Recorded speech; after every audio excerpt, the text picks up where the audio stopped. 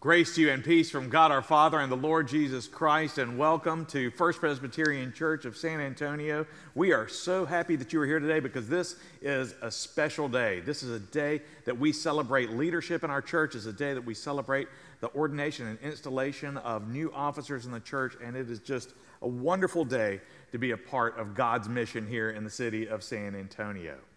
Now, over the last year, we have been talking a lot about some of the most important historical leaders of this church. But I have to confess that during this season, I have demonstrated a little bit of bias. We have focused primarily on the pastors who have led this congregation. And what has not received enough attention is the importance of lay leadership in this church. The elders, the deacons, the Sunday school teachers, the volunteers, the ushers, the women of the church, the staff, the mission workers of every job description. All these people who labored with John McCullough and the other pastors to build a church in this wilderness of San Antonio. The truth is that there have been seasons when this church had no pastor.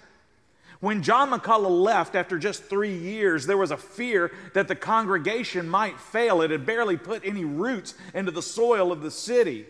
And there was a series of temporary preachers that filled the pulpit. But the city was still a wilderness. And as John McCullough described it, it was still a dilapidated, miserable-looking place, affording ocular demonstration of desolating war and semi-barbarism. They don't use that on the brochures anymore. But even during the 4 years of the Civil War, this church had what one historian called no settled minister. And it was up to the congregation to continue the Lord's work in San Antonio. In those seasons, this church was led by dedicated servants of Jesus Christ. The men and women who have loved and led this church over the years need to be recognized. And I think we need to know the names of our earliest 3 elders. They were Samuel Newton, John Atwater, and Warwick Turnstall. You know what's going to be really cool is that in just a few minutes, we are going to be ordaining and installing to the office of elder one of the descendants, the 6th generation of this man, Samuel Newton, who was one of those first elders of the church. Job Jackson is, I believe, the 6th generation of his family in this church. But after these 3 men, the roll is long and distinguished. And it was the energy, intelligence, imagination, and love of these men and women that planted the roots of First Presbyterian Church deep in the soil of San Antonio. The men and women of First Presbyterian Church continue to meet together and carry the load of this church from season to season. And today, as a new class of church leaders, elders, and deacons begin their tenure of leadership, we want to turn again to Mark's story of Jesus. And our passage today comes from Mark chapter 6, beginning in the 7th verse. It's a story about Jesus sending out his apostles. Would you read along with me, either on the screen behind me or in your bulletin or in your own Bible? Here's what Mark tells us. He says, "And he called the 12, and he began to send them out 2 by 2, and gave them authority over the unclean spirits. He charged them to take nothing for their journey except a staff, no bread, no bag, no money in their belts, but to wear sandals and not put on 2 tunics. And he said to them, whenever you enter a house, stay there until you depart from there.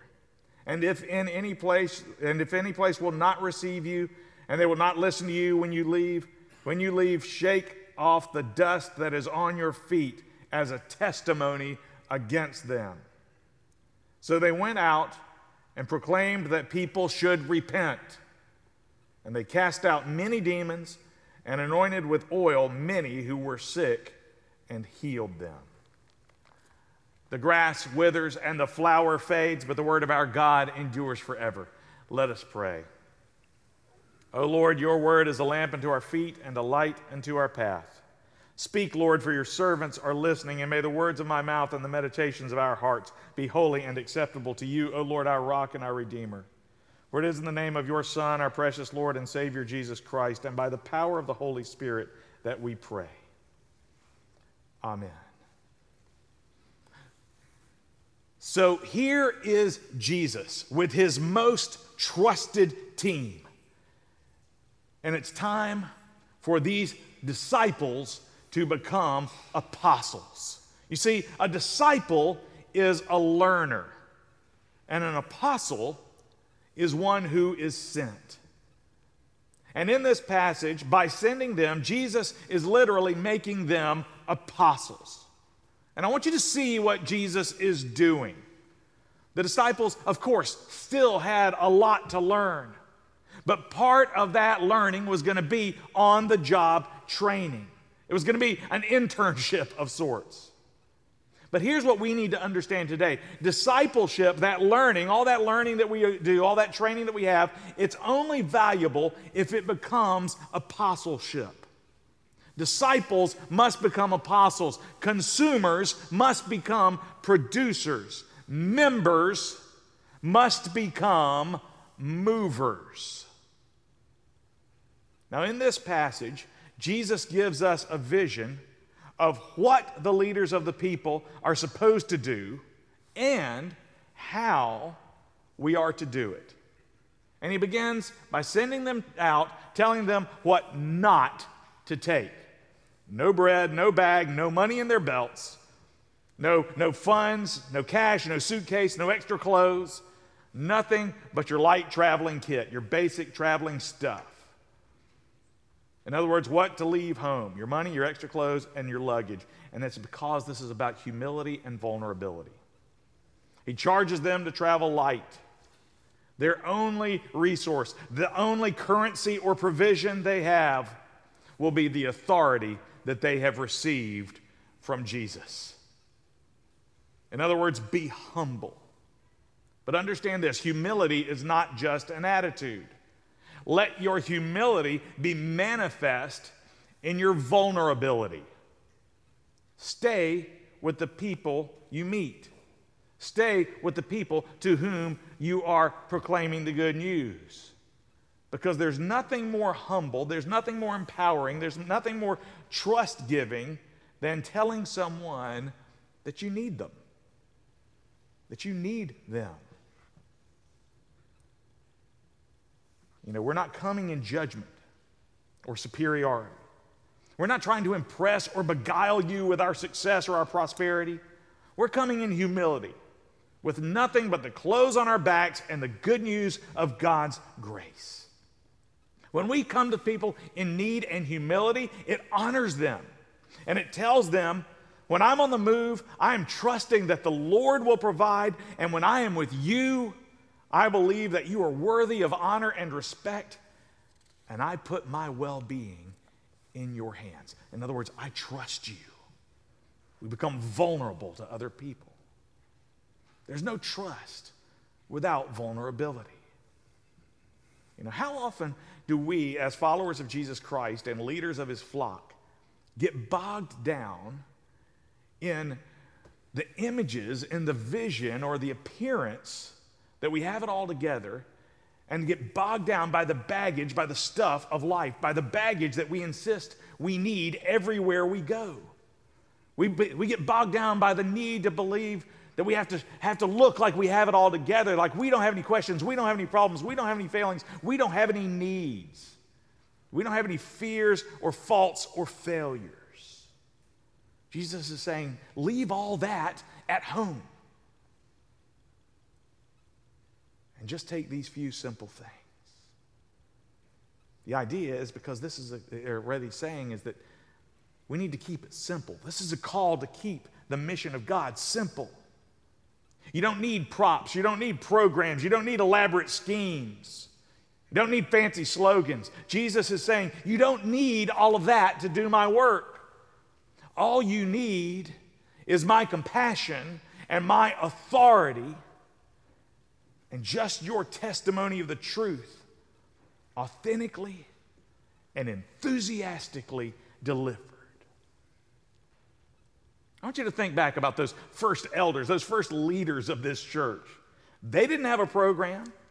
They didn't have this beautiful sanctuary. They didn't have live streaming. They didn't have a pastor even.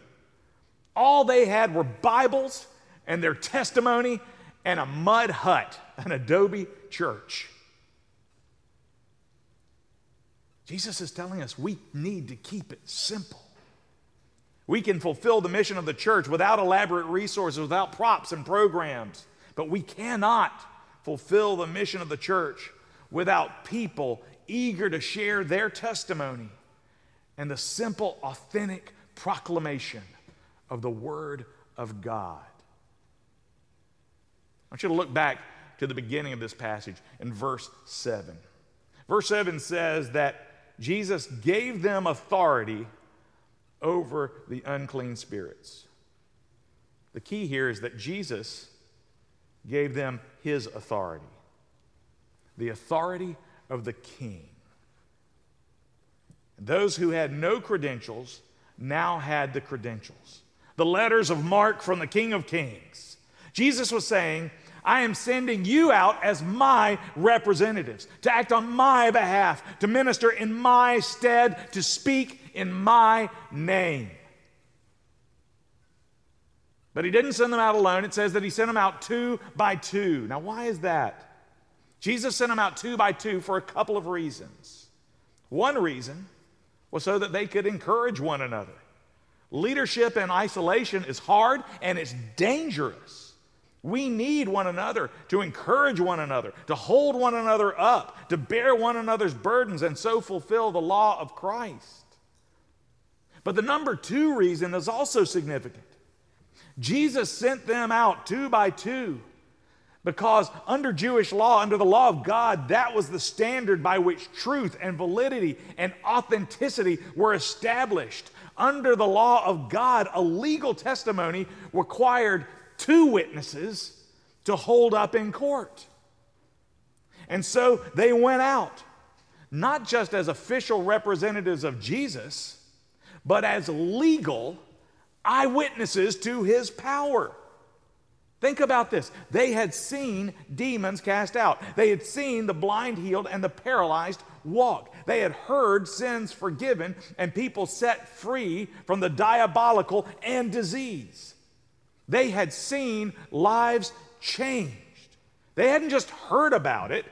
They had seen these things with their own eyes. And each one was there to back up the other story.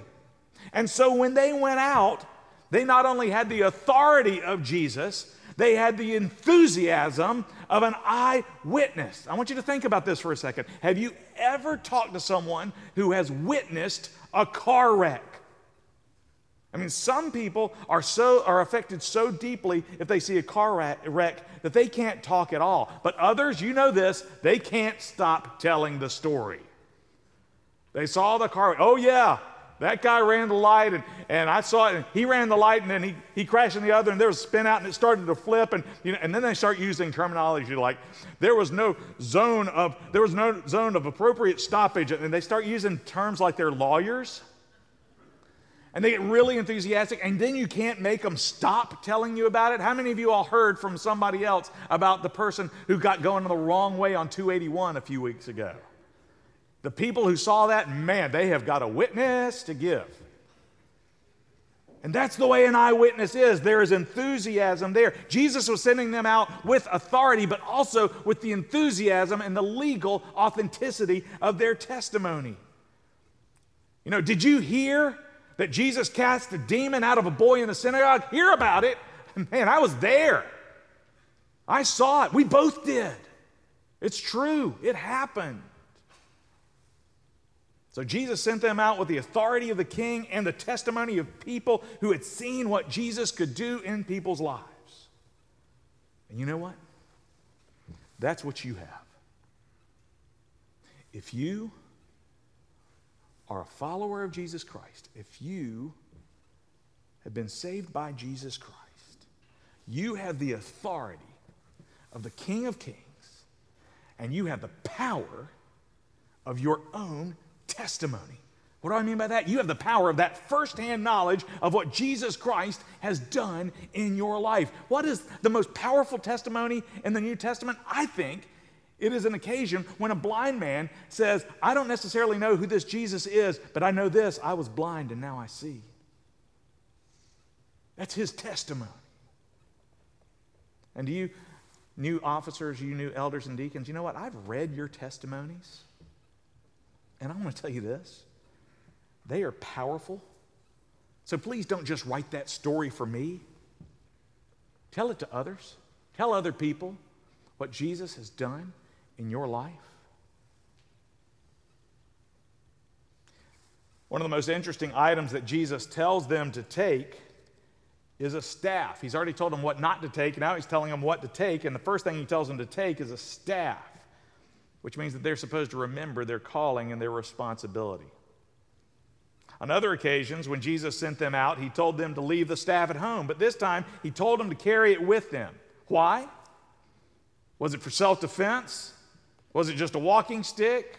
Was it to lean on when they got tired? Well, maybe.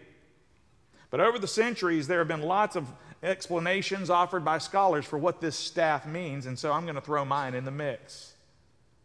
I think that Jesus told them to take a staff because the staff is the emblem of a shepherd. Remember Psalm 23? Thy rod and thy staff, they comfort me. I think this staff is a reminder that they are under shepherds of the great shepherd. This is Jesus' way of saying, as you go out, remember that when you go, you are not just a traveler, you are a shepherd. Your job is to gather and lead and guard and feed the people of God, the sheep of his pasture. I think that the staff was there in their own hands to remind them and you, to remind you that you are leading. The shepherd doesn't just live with the sheep, the shepherd leads the sheep. He moves the sheep. And so this is a reminder to them and to us who are leaders in the church, you have a calling and a responsibility. And so be confident in your calling. You have the calling and authority of the great shepherd. You have witnessed for yourself his love and his truth and his power to change lives. And you have been sent by him on this mission. Have confidence in that calling. Have confidence in the authority that called and sent you and the testimony of your own witness. Which leads to this.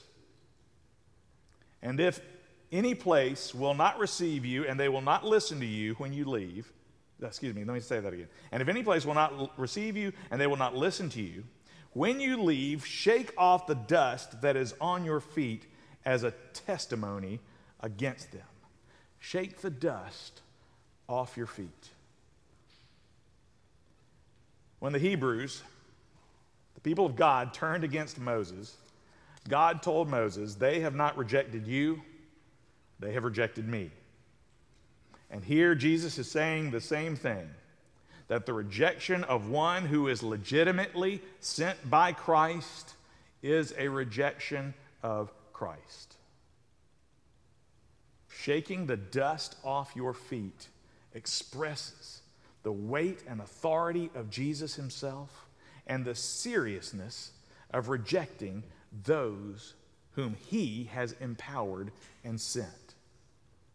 The command to shake the dust off our feet against those who will not receive us or our message is a reminder that we are responsible for obedience and mission, but not for the response of the others or for the results. We are not to force ourselves on other people or to assume responsibility for their decision. At the same time, we are to try to help them understand and to try and understand them and to make them aware of the seriousness and the gravity of their decision and response. But there's also another leadership lesson here. There's a tension between confidence and the humility of which I spoke earlier. But we need to be confident in our calling. And we need to be confident in our calling because it's the calling of God. Here's the point. Yes, you are going to be wrong sometimes.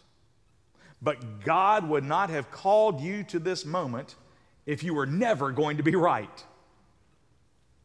Here's one of the hardest things to learn about leadership. That being a leader is hard. The people that you lead don't always want to follow, in spite of the fact that God has called you and they elected you to lead them.